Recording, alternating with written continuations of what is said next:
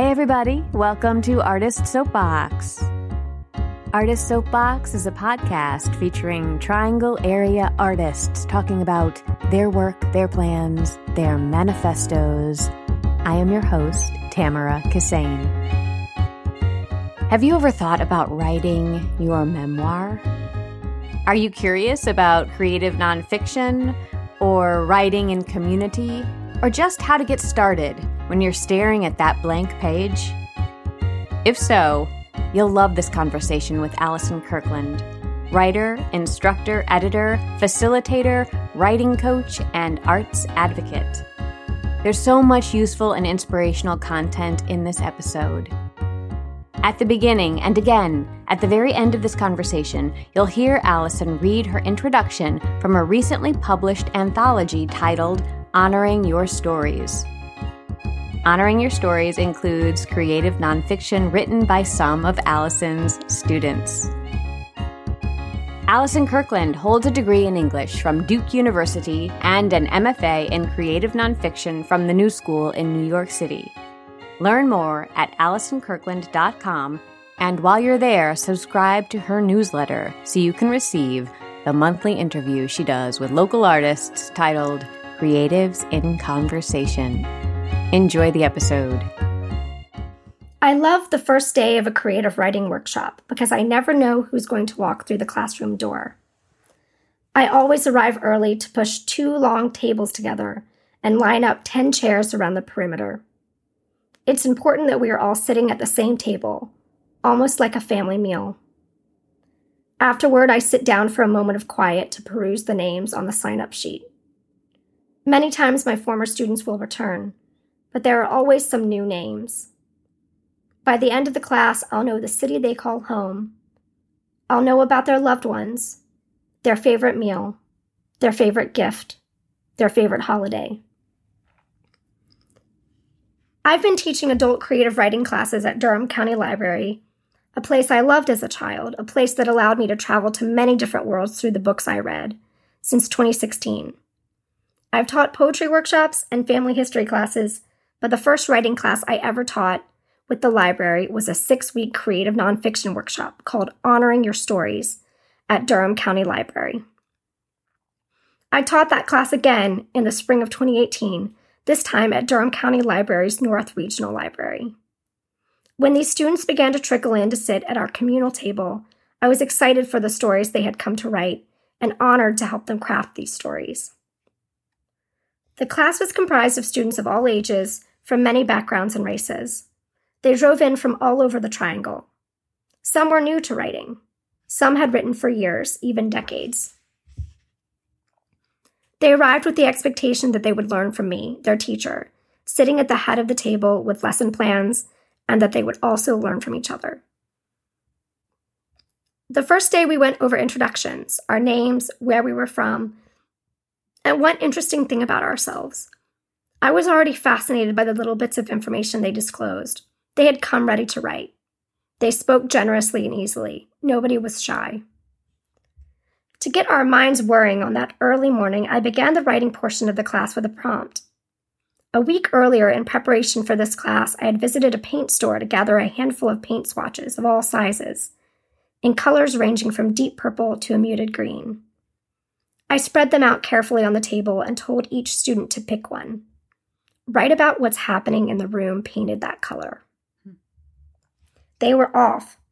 We wrote in silence for 15 minutes. Each student bent over a piece of paper. The class had officially begun. Allison, thank you so much for being here. Thank you so much for having me. Now, I know that you teach writers working in all genres, individually and in groups, but you have a special love for memoir and personal essays in particular. So what about those types of writing interest you so much?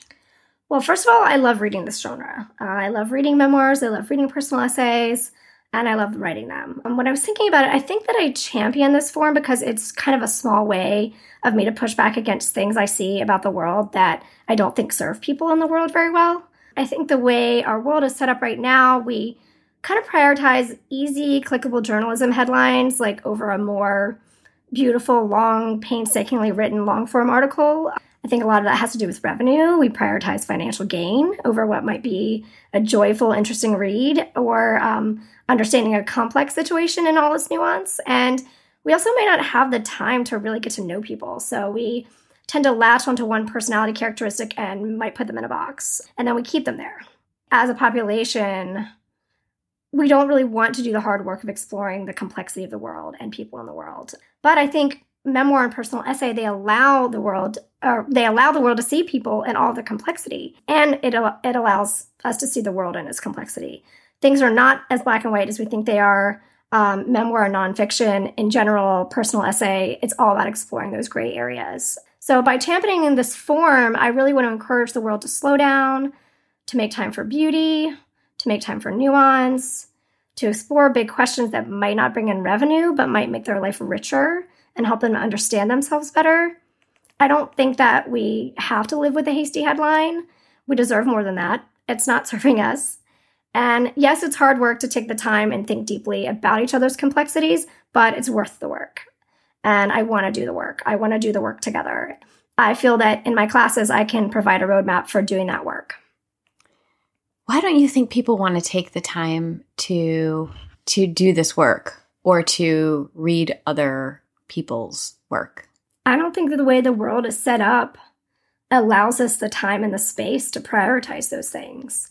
Well, part of it is probably capitalism, because, of course, the first thing is going to be making a living so that we can survive, so that we can live. Part of why I love the memoir and personal essay form is that on a very basic level, I just think truth is stranger than fiction. Now that is the truth. Yes. And for me, I've always viewed fiction as kind of a celebration of the imagination of the writer. But when it comes to nonfiction, not only are you getting the imagination of the writer, because the writer has to think of this nonfiction piece of their life or something else in terms of dialogue, in terms of narrative arc, in terms of characterization and voice. So not only are we getting that imagination of the writer, which I love thinking about, but we're also kind of celebrating the world itself and how amazing and unpredictable it is and how strange it is and how wonderful it is in a lot of ways. And so I think it's kind of like double whammy. You know, you're not only getting to explore someone's imagination and explore them at a craft level of the artistic choices that they make, but we're also getting to celebrate the fact that this is our reality. This is the world that we're living in, and kind of pay tribute to the strangeness and the unpredictability of the world. Yes. I love that. That seems something that we don't get to experience very often, the celebration of what is and what people have gone through. Definitely. So when people come to you to take classes, they want to be there. They feel like they have some sort of story to share. How do you approach teaching people who want to write about their lives? Well, I'm already at a little bit of an advantage if they already want to write about their lives. Right. I was reading a book by the memoirist Mary Karr. She wrote a book on craft called The Art of Memoir. And she said, and she's sort of snarky, and she said that a lot of people come up to her and say, you write your own life stories, you write your memoirs, you know, I would love to write a memoir, but I can never remember anything, or I don't really want to think that hard about my life. And she says, well, then don't write one. Right. It's not compulsory. Yes, right. You do not have to, you know? So I think that I really am at an advantage that I'm working with people that are excited to explore, are excited to ask themselves those big questions, and might have to sit with a little bit of discomfort when they think about what the answers might be, or when they have to quiet that voice in their head that says, you know, who needs to read this? Who wants to read about your life? Or this is not important. For me, the two things that I like to emphasize are, number one, curiosity. There's this phrase, write about your obsessions, which I think is so true. We all have these little things that we're kind of obsessed with that we want to explore. And I often say to people, what are you looking up on Wikipedia? Like, when you have those 5 minutes where you're just doodling around a computer, what websites are you going to? What are you exploring? And then I often say to them, when you're lying in bed at night, what are you thinking about? What's keeping you up at night? because those are often the things that you're going to want to explore on the page. You might be asking yourself a really big question that you just keep going over and over in your head. And maybe it's time to get that out on the page and figure out what you really think about it. And the second thing that I like to emphasize in the writing classes that I think it's kind of a key element to have if you want to explore personal essay or memoir is, again, what I was saying earlier, discomfort. Gosh, people, I think, want writing to be, always a cathartic and comfortable experience. And I think the reality of that is that it's actually not very comfortable. It can be a great portal to self-knowledge. And when you get those sentences correctly and you're able to describe something that's indescribable, it's so incredibly rewarding, but it's also really uncomfortable. You might be exploring your life. You might be, hearing that voice in your head, that critical inner voice saying, that's not important. You're not a good writer. Why are you writing this? And you have to sit with the discomfort of both of those things. And I think discomfort is a muscle that can be stretched. And the more you are willing to sit with it, the stronger it gets. Mm-hmm. You're able to sit with discomfort longer and longer. What do you say to people who, in particular, are thinking, no one will be interested in this, no one would want to read about my life, sort of diminishing their own life story? Well, first of all, I think that it's possible to make the personal universal. You don't have to have had an interesting life to write a great memoir, a great personal essay. Actually, I brought a quote with me by this writer, Mary Philpott, and she wrote an article on LitHub, which is an online magazine, and it's all about how we need ordinary memoirs. We need memoirs about just ordinary people going through their lives. It's kind of like we don't need the dramatic stories. That is a genre, but it's not necessary. And she said, imagine we all kept a shelf stocked with sharply written, illuminating first-person accounts of these stages of life, not just the eventful beginnings and endings, but the middles too. We'd have what amounts to an instruction guide for living. We'd know better how to survive the ordinary things that happen to all of us, but which are no less daunting for their ordinariness.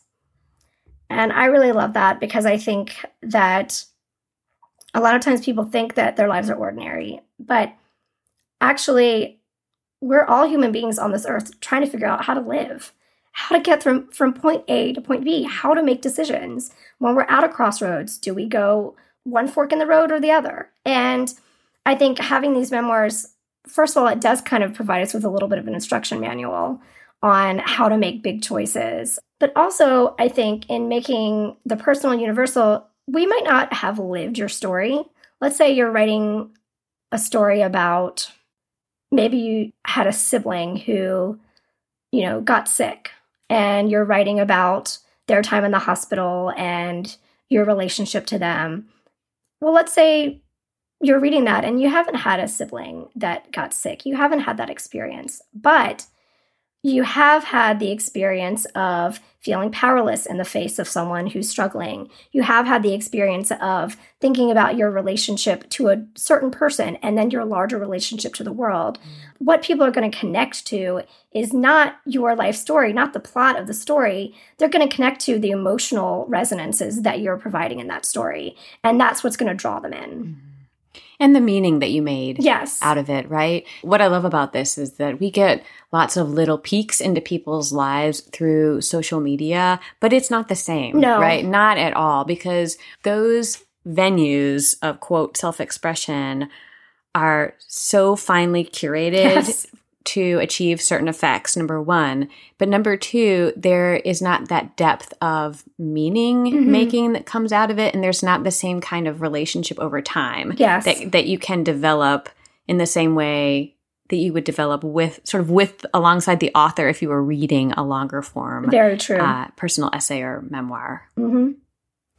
I know that a lot of people struggle, and I'm going to raise my hand here. I struggle with the blank page. Yes. So you sit down for the very first time and you're looking at a blank screen or a blank page, and it's starting that is the hardest part. Do you have any tips or tricks for getting people to just start? Yes. Well, first of all, taking a class is a great way to start because you're going to be working with other people. You're going to have structure. You're going to have deadlines. I'm not just saying that because I teach classes. I think it's really integral. But also I think that working off of prompts can be really helpful. I like to give prompts kind of as a generative exercise to generate ideas. And I think that you can actually do that at home. You don't necessarily need someone to do that for you. You can look around the room and just start by looking at objects that you might have around your home and what kind of meaning you might have infused those objects with. Or you might be thinking about, a song on the radio that we're listening to at a particular time of your life and what memories that might bring up. So first of all, again, be willing to sit with that blank page. There's nothing more vulnerable than that. It's sitting there in front of you, taunting you. Just sit for a little bit longer than you want to and see what happens. So let's follow that thread, this idea of writing in community, because I know that you have seen the proof. You have experienced that this works. I think a lot of people consider writing to be a very solo experience or necessitates an entirely solo experience, but you see it as a community experience. Could you talk a little bit about that? Well, first of all, I think I do see it as a community experience from a very basic level because I'm an extrovert. And so, necessity is the mother of invention. I'll do whatever I can to get in front of people and get energized. But I also think that the way our world is set up, we don't have a lot of spaces that allow for deep contemplation, that allow for sharing parts of ourselves with others, and that allow for exploration. I'll use an example. I teach a lot of classes through the Durham County Library, and every class is different. A couple of years ago, I was teaching a class through the library. It was a 6-week class, and it happened to be an extremely diverse class. It had people of all walks of life, all socioeconomic statuses, all races, all ages, in fact. I'd been teaching earlier at a retirement community, and a couple of the women from the retirement community had followed me over to this library class, and they were in their 90s. Oh, wow. Amazingly, and sharp as tacks. So this was a mix of a lot of different people coming together, and my last class of that 6 weeks was the day after the last presidential election. Wow. Yes. Here we were. We'd spent 6 weeks getting to know each other. We'd spent 6 weeks writing about our lives, trying to figure out how to write about our lives in the most communicative, effective way, and sharing a lot of these essays about different times of our lives. Of course, everyone came to class that morning, and a lot of them were kind of reeling from the events the night before. I know personally, I felt like I'd been punched in the stomach. Right. So literally walking around in a hunch. And I knew I had to keep the class on task. And so I said, I know we have a lot to discuss today. This is our last class. I really want to take advantage of the time that we have. But at the end, I also want to leave a little bit of time, 10 minutes, to talk about the election. Because I knew people were thinking about it. They had to get it out of their systems. And I wanted to acknowledge that. And so we conducted class as normal. And then at the end, I gave them their 10 minutes. And in particular, there were 2 women who had become friends during this class. And one of them was one of the women who followed me over from the retirement community. And she was 95 years old, extremely, extremely smart, extremely warm, wrote a lot about being a mother and her family and her roles in life. And she also was from a retirement community that was one of the more affluent retirement communities. And the woman that she'd become friends with was a younger woman. I think she was maybe early 30s at the latest. And she was African-American and had been a teacher. And they had formed this friendship throughout the 6 weeks because they actually found in sharing their work that they had an awful lot in common. Mm-hmm. They thought about the world in a really similar way. They'd made similar choices. They had similar values. The younger woman had voted for Hillary. The older woman had voted for Trump. And this came out in the conversation that they had in the 10 minutes. And they looked at each other. They were sitting next to each other. And the younger woman said, "Please tell me why you voted for him. I'm not accusing you, but I want to understand." And the older woman told why she had voted for him and how she'd made that decision. And then the older woman said, well, tell me why you voted for Hillary. I also want to understand. And the younger woman described her values and why she'd voted for Hillary. Here they were not coming at each other from a place of, I hate to use the word divisive because I think now it's being overused, but they're not coming to each other from a place of wanting to be judgmental. They're coming from a place of wanting to understand. They also have built up a relationship with each other. They recognize we have so much in common, and yet we voted for two different people that seem to represent two different ideologies about life. The takeaway that I got from that is how many spaces do we allow in the way society is set up now for that type of communication and that type of deep understanding. There's so few arenas for that right now. When do we even interact in a room with such a variety of socioeconomic levels, such a variety of ages? This was a 95-year-old and a 30-year-old woman. We don't behave intergenerationally in our society right now. The old people are in the retirement homes and they're away from everyone else.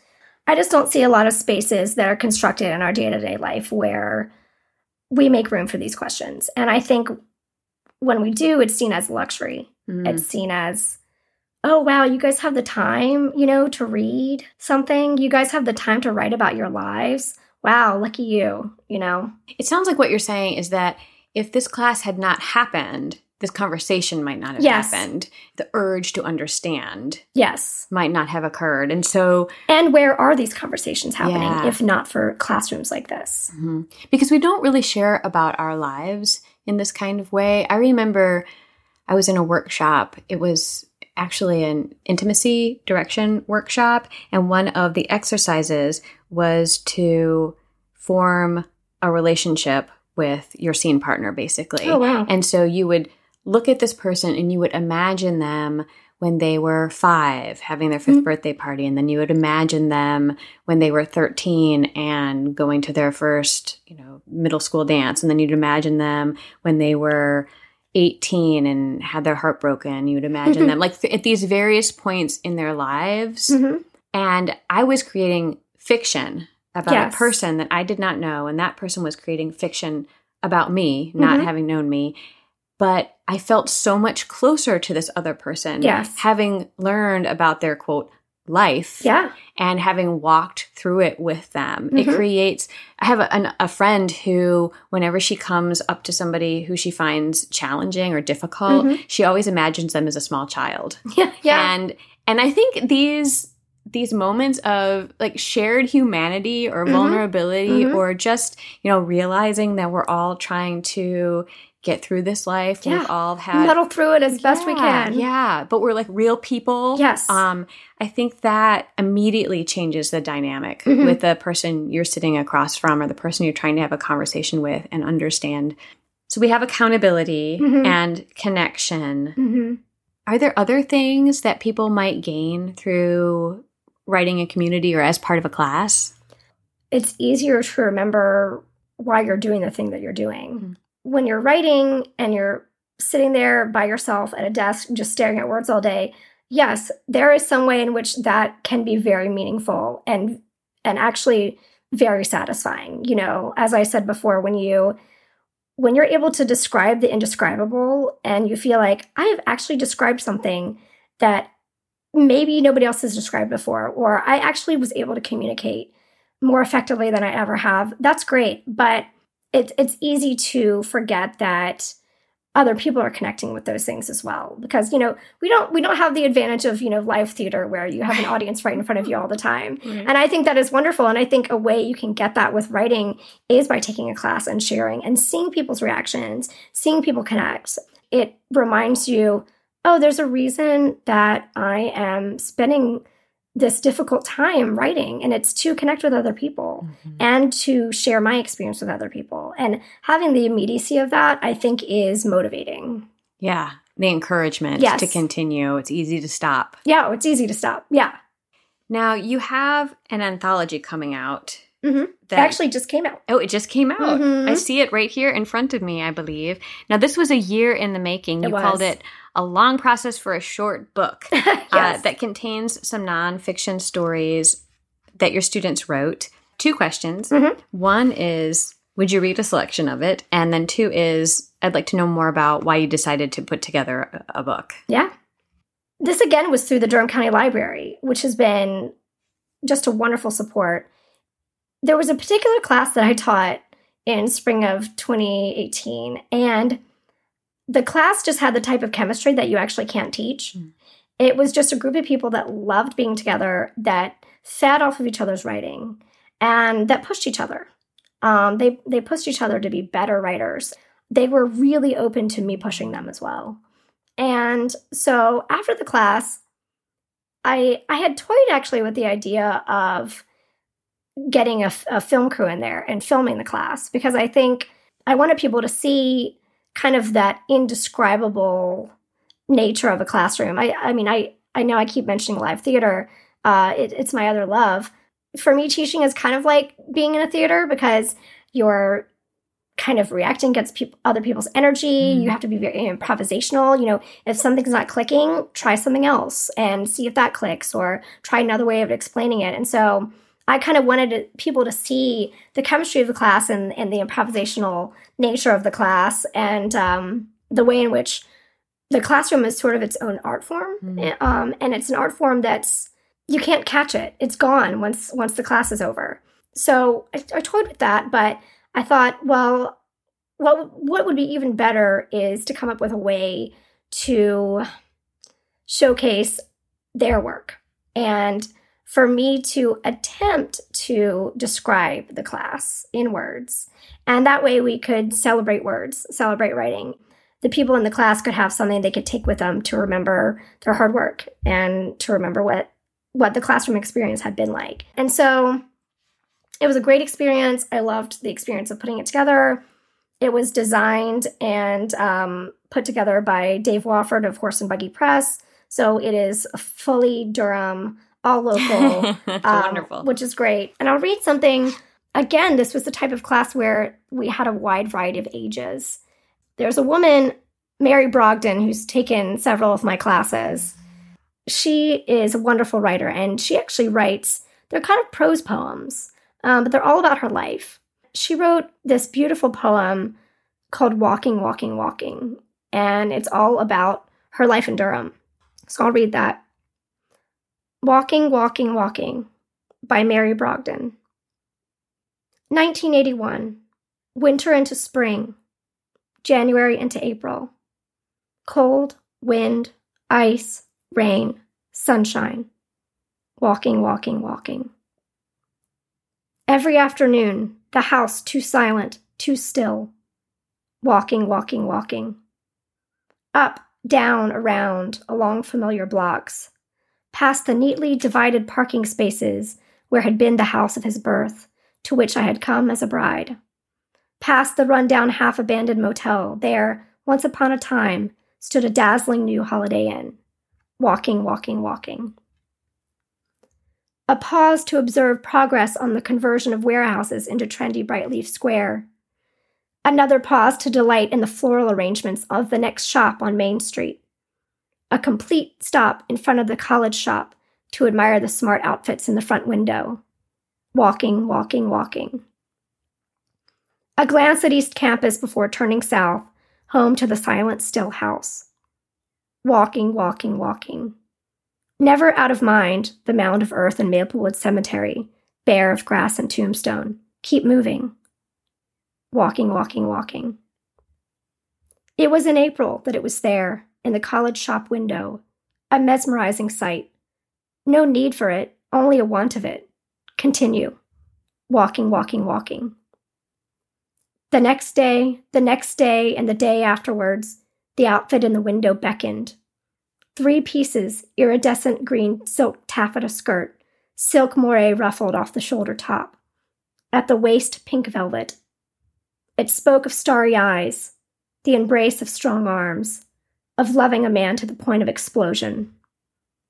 Walking, walking, walking.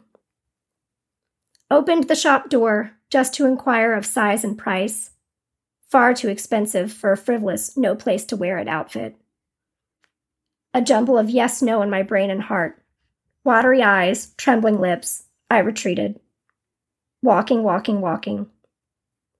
Reasoning that my upper arms were unwrinkled and the hollow in my neck shallow, the top might work with something sophisticated. My closet became its home. Walking, walking, walking. At first I tried it on often. As years passed, less and less. Memories of no use to me fell everywhere. Walking, walking, walking. On a new path, new challenges.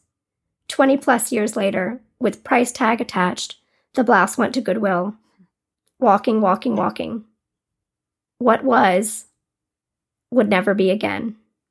Walking, walking, walking. Oh, thank you for sharing that. You're welcome. So, Allison, I want to switch just slightly in a different direction and talk about creatives in conversation. You give a beautiful gift to our community via a monthly blog titled Creatives in Conversation on your website, and it features interviews with local artists, some of whom I've interviewed on the podcast, which was really fun because I got to read their interview with you and then think about their interview with me, and that was delightful. I'm curious to know that after multiple interviews with these artists, what strikes you about these conversations? I've been surprised at how different each interview has been. I started this interview series because I had a lot of questions about what it meant to be an artist. So the questions I'm asking the interviewees are the same questions that I've been asking myself for years. I had just moved back to Durham. I was in New York City for most of my 20s, and in my 30s, I moved back to Durham, which is my hometown. So I think I wanted to kind of re-engage with my hometown in a different way. And for me, that meant really delving into the artistic community here, which has just blown me away. What has surprised me? Again, that each interview is different. I ask the same basic 5 or 6 questions, and that was the point, is I wanted to see if different people could answer the same questions differently. And I think I was really worried that after a certain point, they would all start sounding the same and that I would start hearing the same answers and, oh, okay, well, maybe I need to stop this interview series. But no, I am surprised each and every time that the people bring their own personal experiences. And honestly, each interview is as unique as a fingerprint. It feels comforting to me to know that because it expands my idea of what an artist is, right? And what an artist is everything, anything. Yes. You know, it's what you are, and that is enough. You know what I mean? The way you do it, the way you art is perfectly perfect. Yes.